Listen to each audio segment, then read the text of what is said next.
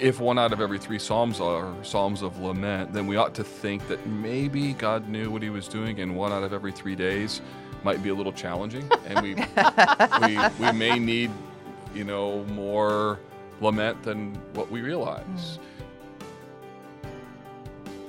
I don't just need to feel better. I need the truth. And ultimately, that will make me better. I just want to make it as simple as possible for ladies to see that the Bible is really applicable to their everyday life. When they understand theology, the application flows out of it quickly with joy. It is a journey, but even the journey itself is joyful when I'm doing it, holding the hand of my Savior and trusting Him all along the way. This is the Joyful Journey Podcast, a podcast to inspire and equip women to passionately pursue beautiful biblical truth on their journey as women of God. When you choose truth, you're choosing joy. Okay, welcome back, ladies. This is Janet here once again with my trusty co-host, Jocelyn. Hi, friends. And today we get the privilege of having a guest on our show whose book I know has been very impactful for both of us and maybe for some of you. So we're very thankful to have Mark Vroegop here today, and many of our listeners may recognize his name even if they're afraid to try to say it. If not, you may be familiar with his book, Dark Clouds, Deep Mercy, which is all about the biblical subject of lament. And which we recommend all the time. Yes, and it will definitely be linked in the show notes. I was personally helped by this book, and I've talked with several people who, like me, avoided reading it because I thought it'd be depressing. Mm-hmm. And my life is hard enough. I didn't want to be depressed. And then I read it, and it is certainly not depressing. It's very hopeful because it's how to deal with those things. So it really has helped me to be able to encourage other people as well walking through deep waters. Yeah, absolutely. So, Mark, welcome. Thank you. It's great to be with you. If you could just start by telling us just a little bit about who you are and what drew you to this subject. Yeah. Well, for most of us, you don't set out to study lament. Lament finds you. Yeah. And there's a story. So I'll capture that with a little bit of context for my family first. So I'm a pastor of Indianapolis, and married to Sarah. And we have 4 children, have 3 adult sons who are married, and a daughter who's 17. And in between our 3rd son and our daughter, Savannah, we had a stillbirth, full-term stillbirth, just days before our baby was to be born. And that set us into a long season of grief and sorrow. We had multiple miscarriages. And while I'm still pastoring a church, at the time I was pastoring in Western Michigan, preaching sermons, counseling people, visiting hospitals, congratulating people who have live babies. Wow. And, through that process, just trying to pour out my heart to the Lord with what's going on inside of my soul. And I began just to recognize that there seems to be a gap in how we handle grief, especially when you consider what we believe to be true substantively about God, that He's sovereign, He's in control, He's good, yes, and yes. But there was this other reality that I couldn't quite piece together with. This is hard, it's earthy, I've got big questions, and I know I need to trust the Lord, and how do I get there? And so over the number of years, I started teaching on some Psalms, started counseling people who were walking through grief, started walking through the book of Lamentations, and I just sort of found this beautiful language called lament. Somehow I'd missed it in seminary. I don't know how, but when I look back, I think that my heart wasn't ready to hear the language of lament or tuned to it, and I needed a pretty significant tragedy in my life to help me read what was already in the Bible or come to acknowledge and see this language that is really important. And I just set out on a journey just to learn more and more about lament, and I've just learned that it's a beautiful gift from the Lord, a grace that can help us to know how to process our deepest and darkest moments, and tried to help people learn this grace because it's been super helpful to me and helpful to the people that I've served. I totally can relate to how do I miss something like that? Because I know when I read your book and thinking through the fact that I believe you said in there that a third of the Psalms are lament. How does it that I read through the Bible every year and I didn't notice that? But I didn't. what is that we read what we already think Mm. instead of sometimes what's already there. But I also love that it means you're not coming up with something new. I mean, that should make us nervous if somebody comes up with something that no one in the world's ever thought of before. If what you're doing is helping us see what's been there in the Word, and that somehow for, I'm sure, a variety of reasons, we've lost a connection with it, and we need it. We need it. So that's great. Well, we're big on defining terms on this podcast because we want to make sure everybody is all talking about the same thing. And I think lament is a word that most of us would struggle to define in good terms. So could you define lament for us and then help us understand what that looks like? Yeah, sure. So let's start with a really simple definition of lament. I define it this way: as a prayer in pain that leads to trust. So that's a really simple definition, but every single one of those words is really important. It's prayer language, first of all. So it's what Christians do when they're talking to God. It's the way in which we communicate with Him. But it's the kind of prayer language that's used in a particular situation. So it's a prayer in pain. So it relates to some kind of tragedy or grief, brokenness in the world. Prayer in pain that leads. So it's really important to think about lament as think of it as a cul-de-sac of sorrow. It's not like a dead end where we just keep rehearsing and rehearsing and rehearsing and rehearsing. It's process language. It's designed to move us from where we are to where we need to be. So it's a prayer in pain, and then it leads to trust. So the ultimate destination of all laments is a greater commitment to believe in God's goodness, to rejoice in all things, and to be thankful. So lament helps us to get there. It's the means by which we kind of traverse a world where I know that God is good, but my life is really hard. How do I talk to God in that space? And there's a lot of space that Christians occupy with that kind of pain. It's why 1 out of every 3 Psalms is a lament. And it's fitting that we would recover this language because it's not only needed, but it's been given to us by the Lord for the purpose of helping us to be able to persevere well. So that would be a definition. Most laments have 4 key elements to them, and those elements shouldn't be seen as linear, like 1, 2, 3, 4, because it's poetry, it's music. They're all part of the mix, and they don't always appear in the same way, or sometimes they're condensed, like 2 of them could be combined into one section in a lament. But generally, we find turn, complain, ask, and trust are the 4 elements within a lament. So the turn is, in my pain, I'm refusing to give God the silent treatment. I'm going to keep talking to Him. I'm going to pray, even though it's messy. Complain is where I lay out in clear and stark terms what's wrong. Because I believe that God is good, because I believe He's sovereign, something's in the world that doesn't fit with that. And complaint is saying, God, this is hard. Doesn't mean that I'm a complainer. Complaining can be sinful. This means to lay out what's wrong. So turn, complain, ask. Ask is taking the promises of God and applying them in my situation. So I say, God, I'm asking you to do what the Word of God says you can do. I'm asking for your promises to be true in this situation. So I'm asking. And then trust means I'm recommitting my life and my situation to be under the banner of God's providential control, and that I can trust Him even with pain and difficulty that is unresolved. So a prayer in pain that leads to trust with 4 elements: turn, complain, ask, and trust. And maybe that's a simple way to think about lament. It's far more complicated, nuanced, but that's a good high-level summary of what it is in its essence. I think that's super helpful, because how many times do people who are living in intense pain just try to jump to the trust one? I can trust God, I can trust God. But they're not actually talking about the pain. They're not being real and honest with the actual situation that's going on, because they're not being honest. They don't even know what to ask God for.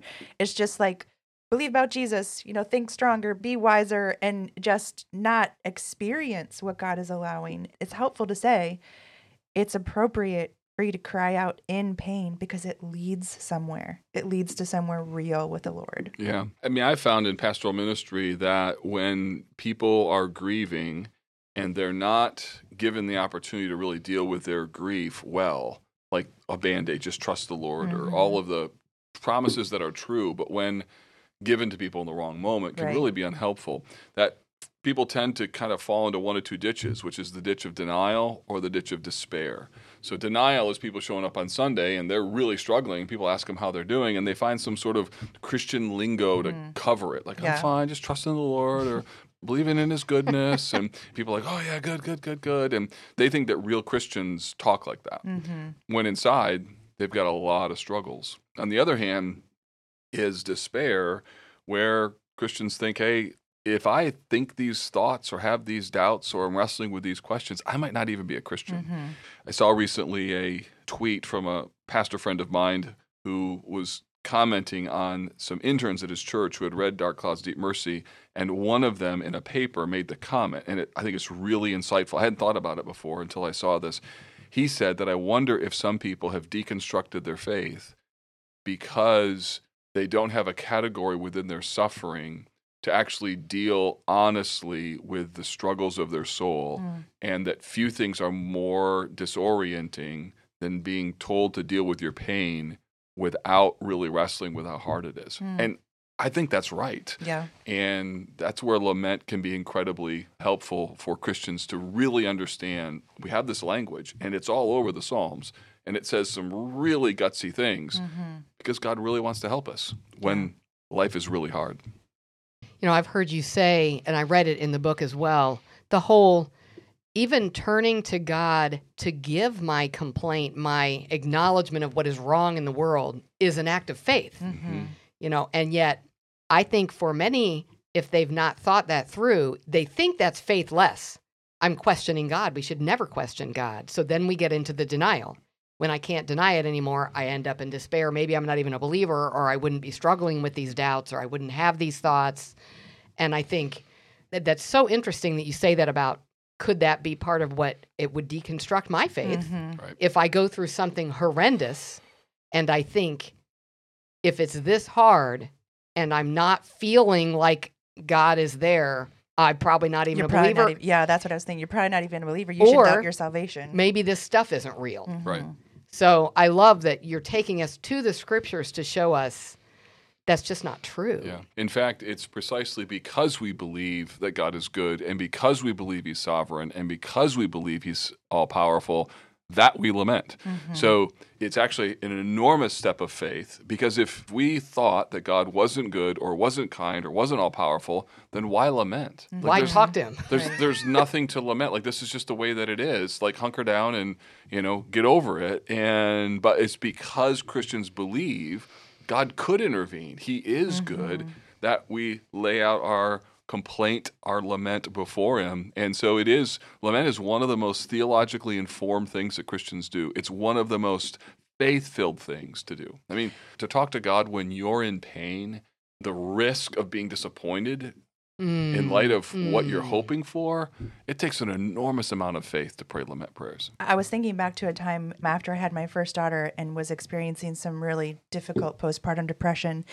And part of what made that so hard is that some of the questions that were coming up during that time were questions about God. And it felt really sacrilegious to be asking those questions, because not having those answers were making my life pretty miserable. And so I think it's helpful to know that God is not scared by our questions about him.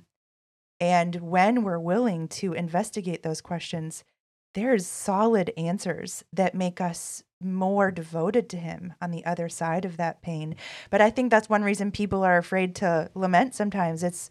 There's some pretty scary questions and some pretty strong complaints that seem like not okay to talk about. Right.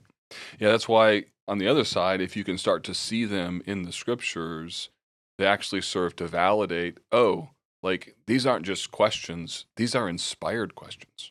And God can handle them. Like, here's a couple from Psalm 77, where the psalmist says, and it's 6 rhetorical questions. I mean, just listen to these. Will the Lord spurn forever? Will he never again be favorable? Has his steadfast love ceased? Are his promises at an end? Has God forgotten to be gracious? Has he in anger shut up his compassion? Those are serious. Like, whoa. I mean, can you imagine if somebody in a small group is like, hey, I got some questions for you. And they're like, No big deal. right, no big deal. Couple. Like, I mean, my phone would be blowing up like, hey, you got to talk to so-and-so, they got bad theology. Well, if we play out Psalm 77, what's interesting is the rest of the psalm bears out that he doesn't believe those things to be true. No, read the psalm. He talks about God's faithfulness, his footprints, even unseen through the waters. But here's the thing. The reality of what it means to live in a broken world and be a committed follower of Jesus is that there are things that feel true that we know aren't true. Mm-hmm. And what do you do with that? Do you just deny that thought doesn't exist, or do you deny that feeling doesn't exist? No. What happens is that in Lament, we're able to take those to the Lord and then to be able to deal with them in a way in which spiritually we can address the core question and we can see the way that it leads us to trust. So one of the things that laments do is they validate really important questions and really important emotions, and it shows us that God can handle them. So whatever you do, don't stop praying. That's the point. A prayer in pain that leads to trust. Keep praying. And I think for those of us that are walking with others, because we all, at some point or another, whether you're a counselor or not, you're going to be walking next to somebody else who might say some of those statements. And I can tell you, I'm convicted as I hear that, because I'm like, my temptation is, but that's not true when they say that. But I need to hear enough of the context. Maybe they even know it's not true. They just need to wrestle through it.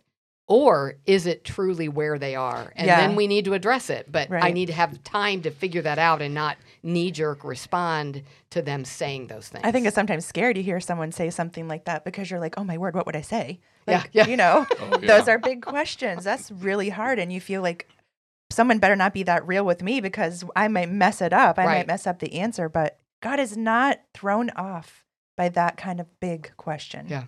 Yeah, and that's one of the big mistakes that people make when they're trying to help people in grief or people who are struggling through deep pain, is they don't realize that as a friend of the person grieving, their grief or their pain really can make me nervous. And it's really tempting to kind of center yourself in the middle of that conversation and speak to their pain because you want an answer, or you feel uncomfortable, or you're nervous about where their thoughts are going to go, or you want to be helpful. And the reality is, Job's friends were the most helpful when they didn't say anything, right? And so we just have to understand what's going on in that person so that maybe they do have some belief issues that we need to work through. Okay, but there's something worse, which is if they're not expressing their unbelief issues. And Lament gives us a venue to say, okay, let's talk about what's going on inside of your soul so we can take it to the Lord so that it can lead us to trust. So that kind of leads me to my next question with that. The 4 steps, which I know are not linear, but we need to be able to complain to the Lord. Okay, in our lingo, complaining is bad. We tell our kids, don't complain, be grateful. Can you help us understand how is biblical complaint different than being the complainer or the child that we're trying to tell to stop complaining but be grateful? Yeah. So I want to be clear, you can be a sinful complainer big time. If you are self-centered, you think God owes you a good and easy life, you're demanding, you've got a proud spirit, like you're not lamenting, you're sinning, right? So, Good to clarify. right? So let's just be clear on that. It's really possible to be a sinful complainer. Complaint in a lament is different. It's more like a legal proceeding where the complaint is filed. Something is wrong. It's more like saying, God, I don't understand. This is really hard. And yet at the same time, I don't want to diminish the real pointed language that the psalmists sometimes use when they are kind of getting in God's grill a little bit. Like, this doesn't make sense, and it feels like you're being unfair. I think that there are ways to deal with those thoughts of unfairness that we have between us and God, and the way to deal with it is to put it on the table and to process it through the language of lament. So complaint in lament is different in that it acknowledges, God, you're good, but this doesn't make sense. So in the book, I talk about a moment where after the stillbirth of our daughter and multiple miscarriages, we go back to the doctor's office to confirm what we thought was a pregnancy, had a pregnancy test. All the numbers were going up. Like this was supposed to be the moment. We go into the ultrasound room. We're expecting to see that beautiful little grainy flutter of a heartbeat, only to confirm there's no baby there. And like the same ultrasound room where our stillborn daughter's death was confirmed. Now here we are again 18 months later after multiple miscarriages. And I mean, it was just awful. We get in the car and close the door, ready to head home, starting over again. And I asked my wife if she could pray. And she said, I think I can. And she prayed this: God, I know you're not mean, but it feels like it today. And that's a complaint. Yes. I know, but I live in the real world. And Lord, I can't put this together. It's the humble heart that says, I'm struggling because I don't feel like my arms are long enough to bridge this gap between what I feel and how I'm living and what I know to be true about who you are. Yeah. So that's what biblical complaint is. And I think it's really important to get back into our language as Christians. And I like how it fits with your definition because it leads to trust. And I like the language of the cul-de-sac because in my mind, if you're spinning around a cul-de-sac, at some point, that's probably a complainer because it's not leading to trust. And that's helpful to me. It's like, okay, I need to be able to be honest, but am I being honest in humility and saying, I don't know how to put it all together, but I know that doesn't mean there isn't. I just don't know how to do this right now, versus I'm going to rehearse it over and over and over because I'm entitled to, Right. and I have a right to, and everybody else better know that that's what's most important about me. Right. You know, I think if I could redo that section in the book, although cul-de-sac, conduit has some nice play on words, I almost wonder if the bad side of being a complainer is more like going around a roundabout. And the reason is there's exit points. Like you can get off. A cul-de-sac just turns you right back around, right? So, but a roundabout, there are options to take the exit. And what happens is the complainer doesn't take the exit. That is so They true. just want to stay in the complaint, and the complaint becomes their identity, or their grief becomes their identity. Instead of it being a part of their story, it's the only story. Yes. And Lament helps you to process that by saying, hey, look, your story is real. The pain is significant. I understand this is really hard. All of that's true. Let's pray this through because we want you to head a particular direction. So that might be another way to think about the difference between a complainer and a biblical complaint. And that will take time, which I, as someone walking with others who are doing that, I might not know at first, and I need to be okay with that. Right. It's so interesting when you said the complaint becomes the identity, because that's what it feels like our culture lives like right now. Like, I am what's wrong with me. And learning how to talk this way biblically is so different than the world we live in, which says you should never feel anything bad. Like, you should feel pretty persistently good all the time. And, you know, that's horrible that has to be the culture, but what a way for the Christian's light to shine so brightly. It's so different to say, I'm willing to live in this pain while I work through it with God, and I don't need a quick or shallow solution. I'm willing to sit here in this unsettled place. Yeah. So on the one hand, we have folks who's in our cultural context, and this affects how Christians think, who I should have an easy life, and if I don't, like, it's outrageous. And on the other hand, we have folks who have had horrible things done to them and ends up becoming their entire identity forever. So you either have people who expect that they're going to have a great life, or you have people who expect that they're never going to be hurt. And as a result, you've got massive identity issues as people don't know what to do with what's happened to them. And then you put them in a world filled with all kinds of hurts and grievances and pains.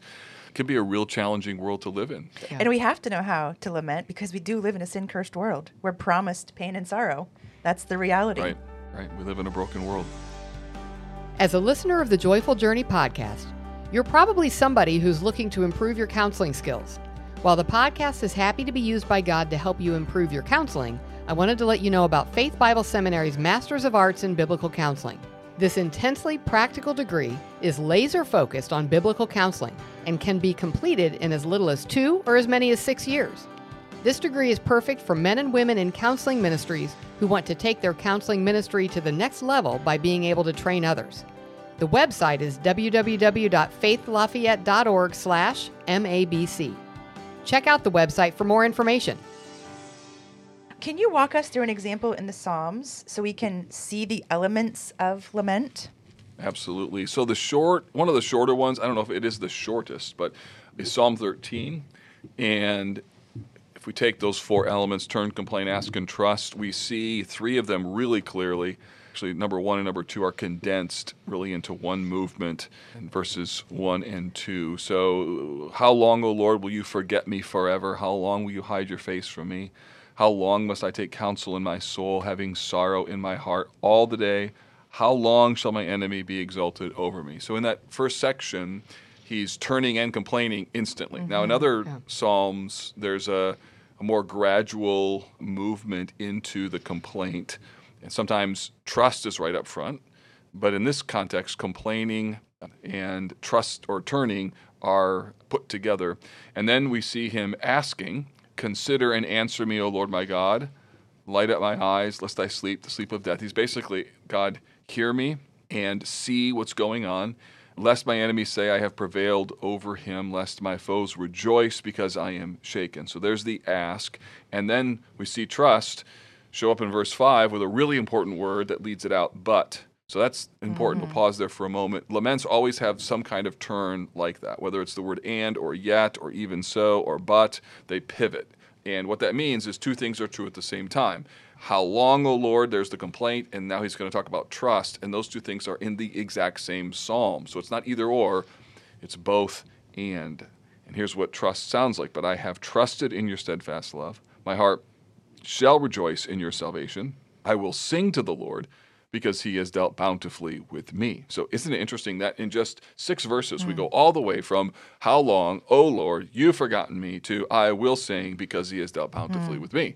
That's a lament. It's a beautiful movement really quickly from I think God has forgotten about me to I'm going to keep singing because I can trust him. Even while I probably still feel, possibly, like he has forgotten me. Absolutely. Which is what I love. It's not a matter of, because you could read this and go, what happened between 4 and 5 that he suddenly felt better? And it's like, I don't know that he did feel better, but what I read is, no, I will do this. And there's no resolution. I will rejoice. I will. And it's like, I love that. There's no resolution of whatever was going on at this time either. Like, the circumstances haven't changed. Because he delivered me then. Right. Yeah, to answer your question, what's the difference between 4 and 5? It's the word but. It's essentially what the psalmist does all over the Psalter in laments, and they say this is true and this is true. And so laments celebrate both at the same time, and that's the journey. Yes, this is hard, but God is good. This is really painful. And the key is that both elements or both sides of that equation are equally weighted. God is trustworthy, and this is really hard. And that's where I think lament helps to bring a little balance that many of us who love the scriptures, who believe in God's sovereignty, we're maybe a little too quick to jump to the trust side with people who really need to understand and have their pain validated that life is really hard. I get it. And this is going to be more of a journey that may take some time. And it really demonstrates the need to know who God actually is. We have to have that knowledge of God's character, or we won't be able to get to the but place. Yeah, and I think the whole concept of them both being true at the same time, it's probably human nature. It seems to be even more in our culture where that's just not acceptable. It's one or the other. And for us to just acknowledge it really is both and we see it all throughout Scripture. We don't know how to deal with that. Right.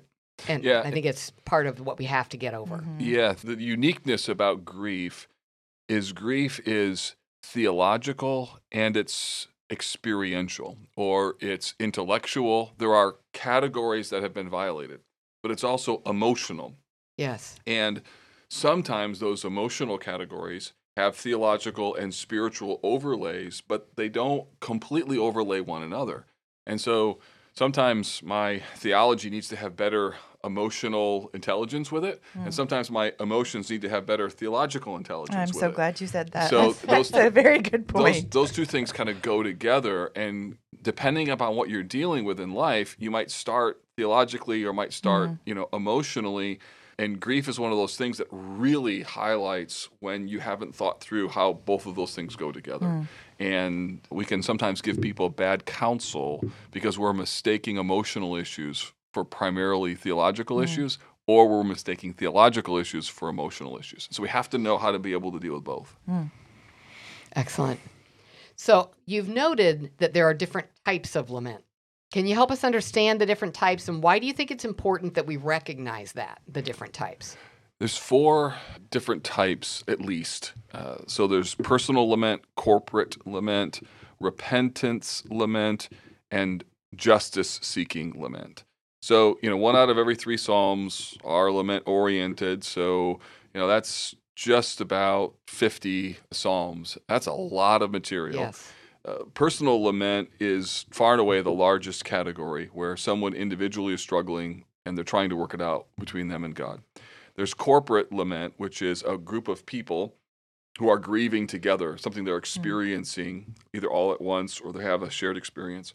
There's repentance lament, which is somebody's blown it or they're grieving not over the circumstances of their life, but the effects of their own sin.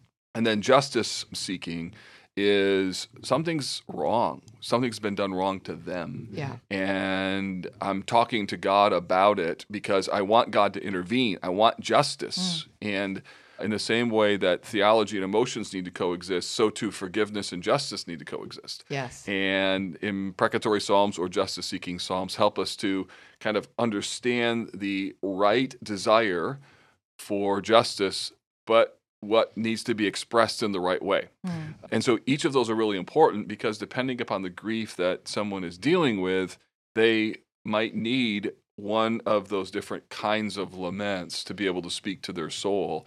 Repentance lament, for instance, is a really unique application, and so does justice seeking. And I think the more you understand lament, the more you realize, boy, there are applications of this in a lot of different spaces as lament begins to really be spiritually helpful for all kinds of different seasons in life. I especially was impacted by thinking about that God specifically put in repentance laments. Because I've worked with women who have said, I know I deserve this because it was frequently it is. It's their own sin. It's their own consequences. And yet it is still proper to be able to lament that. But they almost think because I did it, I don't deserve to be able to lament and move to trust. Like I just need to bear it because it's my own fault. But to know God even gave us psalms that are specifically around how can I lament even my own sin in a way that moves me to trust in God more. And I think that's what a gracious God to do that. Yeah. I also was really thinking about the justice-seeking laments or the imprecatory psalms. Like, it's been helpful working with people who have been really violated to know there's an appropriate way to think about situations where people have done unjust things. And it gives a language to someone's suffering that is often needed. Like, you don't just have to pretend that it wasn't a terrible thing. It was a wicked thing that happened to you. And there's a vocabulary that you can use when you talk to the Lord about it. Yeah. And even seeing inspired words that it's like, man, if the shoe fits, wear it. Like this describes what I've been dealing with. So I think of one text, a situation where I shared this with somebody, and it was like, wow, that's helpful to hear. Psalm 55 that says, his speech was smooth as butter, but war was in his heart. His words were softer than oil, yet they were drawn swords. If you know anybody who's experienced emotional or verbal abuse of any kind, like this verse is so helpful because a lot of times there's a lot of people like, no, they would never be like that. And you have no Dude, they idea. are. Yeah. Right. Yeah. Right. And so this text validates kind of what that experience is. And to see inspired words that speak to what's really going on in someone's life has been really life-giving. I also really appreciated your examples of corporate lament in the book. I had never thought through what it would be to lament as a congregation over difficult things in our city. That was such a helpful part of the book for me to think bigger about how we can personally lament, but we can corporately lament in a way that gets us to a different place. Yeah, part of the trouble is that I think many American evangelical Christians think that Sunday morning is merely supposed to be positive and encouraging. Right? Right? And man, we kill it on the triumphalism. We're going to win. And let me be clear, we're going to win. And we need to be positive and encouraging. But the hard part is that a lot of our people are dealing with stuff that's not very positive and not very encouraging. And so if we're not acknowledging how broken the world is, or not acknowledging that there are people in the room who are really in a dark place, and it was just a victory for them even to come to church today, we end up making them feel like they're exiles unintentionally, because that's what you all are experiencing, but that's not my experience. And the tragedy is there's far more people who are coming to church barely making it because of the sorrows and difficulties going on in their hearts. And that's praying lament prayers like that remind us, oh yeah, we live in a really broken world, and it's a big time broken world. And just think about how that increases the unity of our congregation. Like Jesus prayed that we would be unified. It just offers a different level of identification with our brothers and sisters who are in sorrow. Yeah. What are some dangers in not learning how to biblically lament? And what are some of the typical consequences if this is not a practice that you follow? Well, there's a lot of consequences, some of which we're already kind of dealing with and we can see. One is the church isn't a place that people run to when the bottom falls out for really good and solid answers. They view the church through a lens of kind of fake and veneer. Hurts the gospel witness. Yeah. Another one is we don't demonstrate how to really help hurting people at the worst moments of their life. We drop the ball when it comes to caring for people. And it's really hard when people you love are actually unintentionally hurtful in your most darkest moments. And wow, have I seen that? And we don't know just to be quiet at a receiving line at a funeral. Like, just don't say a lot. Like, just be okay in the space and lamenting. Additionally, when you've got people who are hurting and really wrestling with their grief, if the church and the scriptures aren't able to be given to them in a way that proves helpful, they end up looking for solutions in other spaces, other categories that define their grief in ways that don't prove to be helpful because it's not God-centered or gospel-centered. People are going to find hope somewhere because they're so desperate. And I think the challenge before us is this language can really pave a way for healing to take place, trite answers not be given, and really apply the gospel in some of the really important moments in people's lives. I think it's an important language that needs to be rediscovered. So I'm picturing that at this point, I hope our listeners are in agreement that this is really important. Hopefully, this is my prayer, that as they hear this, they have hope, because even if they don't yet know exactly what to do, they realize God's word really does have answers. They don't have to be afraid of those strong emotions. There is a path forward. But what are some practical ways that you would say that we can grow in learning how to biblically lament? We could read lament psalms and just begin kind of studying them or picking them apart. If 1 out of every 3 psalms are psalms of lament, then we ought to think that maybe God knew what he was doing, and 1 out of every 3 days might be a little challenging. And we may need, more lament than what we realize. And it'd be good to practice lament in the smaller griefs of life. So instead of just only pulling lament out when it needs, big gun sort of moments, there's a lot of brokenness. And I think we should be regularly practicing lament in the smaller, less substantial griefs that we're bearing. And I think being aware of the grief that's around us, like even maybe just this podcast, will help some women to hear their friends differently and oh, wait a minute. Yeah. She's just lamenting. Or when you see something on the news, instead of developing a spirit of, can you believe that's happening? Instead, a Christian ought to go, yeah, I can believe that's happening. I know the reality of sin in the world. And instead of developing a judgmental, can you believe that attitude, we could use that as a moment to lament. Yes. and to kind of tune our hearts to the brokenness of the world. I think that of all people on earth, Christians ought to be the ones who really know what to say and what to do when the world falls apart, because Yeah. we've got a category for why death exists and why there's pain, and we also know the solution. And I think if Christians don't understand lament, I think it's a real tragedy, a missed opportunity. Yeah. It's so interesting to hear you say, practice it in the small things, because everything about my American upbringing is I do all that myself and I go to God when it's too big for me. Right. And then to realize, oh, that's not biblical, that's American. Right. And to know yes, I should recognize I don't have to be afraid of using up my coupon. So I can't go to God with the little things because maybe I've used it all up when I might need it later. I don't have to. Every little thing I should acknowledge my dependence and my weakness and build those muscles. It's so going to the interesting that you Lord with said that about being an American, because I've been filtering this whole conversation through my growing up in a third world country and thinking I experienced people who had an unbelievable level of joy because their entire life was lament. And they lived day to day crying out to a God to save them from unbelievable circumstances. And it's a weighty way of living that most Americans would say, don't ever make me live that way. That's right. That results in a relationship with God that is so precious. It's not very good circumstances and a life of pain, but such a precious reliance on God.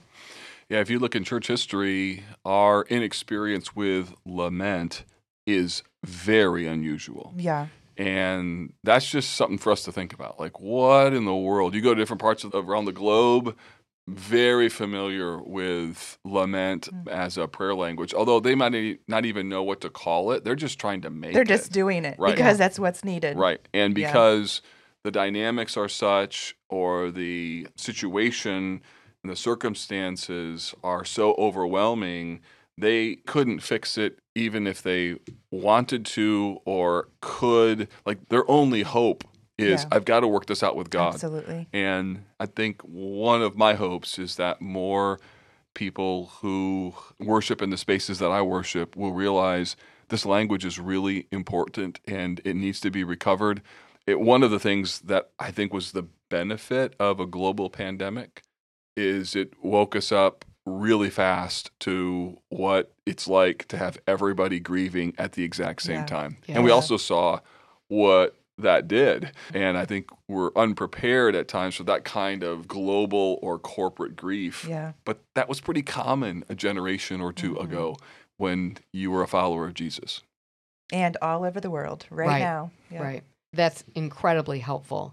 I would also commend people to the journal that you wrote. I think is a great practical way, because what I'm hearing you say is in Western American kind of thinking, we're not naturally lamenting like they are in other parts of the world because we're deceived.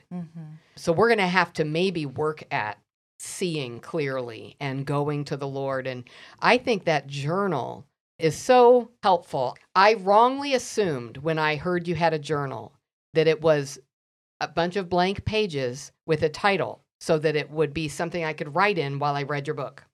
What I didn't realize is it's really how to practically apply and giving me questions to ask about different verses and learning how to lament myself. And even the appendices in the back that talk about if these are the things you're struggling with, here are the Psalms that it might have principles that would address cool. that. Yeah. So for anybody listening, if you're thinking, how do I begin to grow in that? Reading the book and then working that journal, I think would be a great tool for them. And we'll definitely link that in the show notes. Along with, Mark just recently did a pre-conference for us for our counseling training conference. And that is something that can be rented virtually for a month at a time to watch. And we'll have a link for you to be able to do that as well. So thank you for just taking the time, Mark, to come and talk to us on a subject that really is hope-filled and is something that we all need to think more about. You're welcome. Thanks for having me on today. To keep from missing any future episodes, please sign up for our newsletter on our webpage, joyfuljourneypod.com. From there, you can also subscribe to this podcast on Apple, Google, or Spotify. You can also visit us on our Facebook page or Instagram at Joyful Journey Podcast. If you have any questions or comments for us, you can also email us at joyfuljourneyquestions@outlook.com. Joyful Journey Podcast is a ministry of Faith Bible Seminary. All proceeds go to offset costs of this podcast and toward scholarships for women to receive their MABC through Faith Bible Seminary.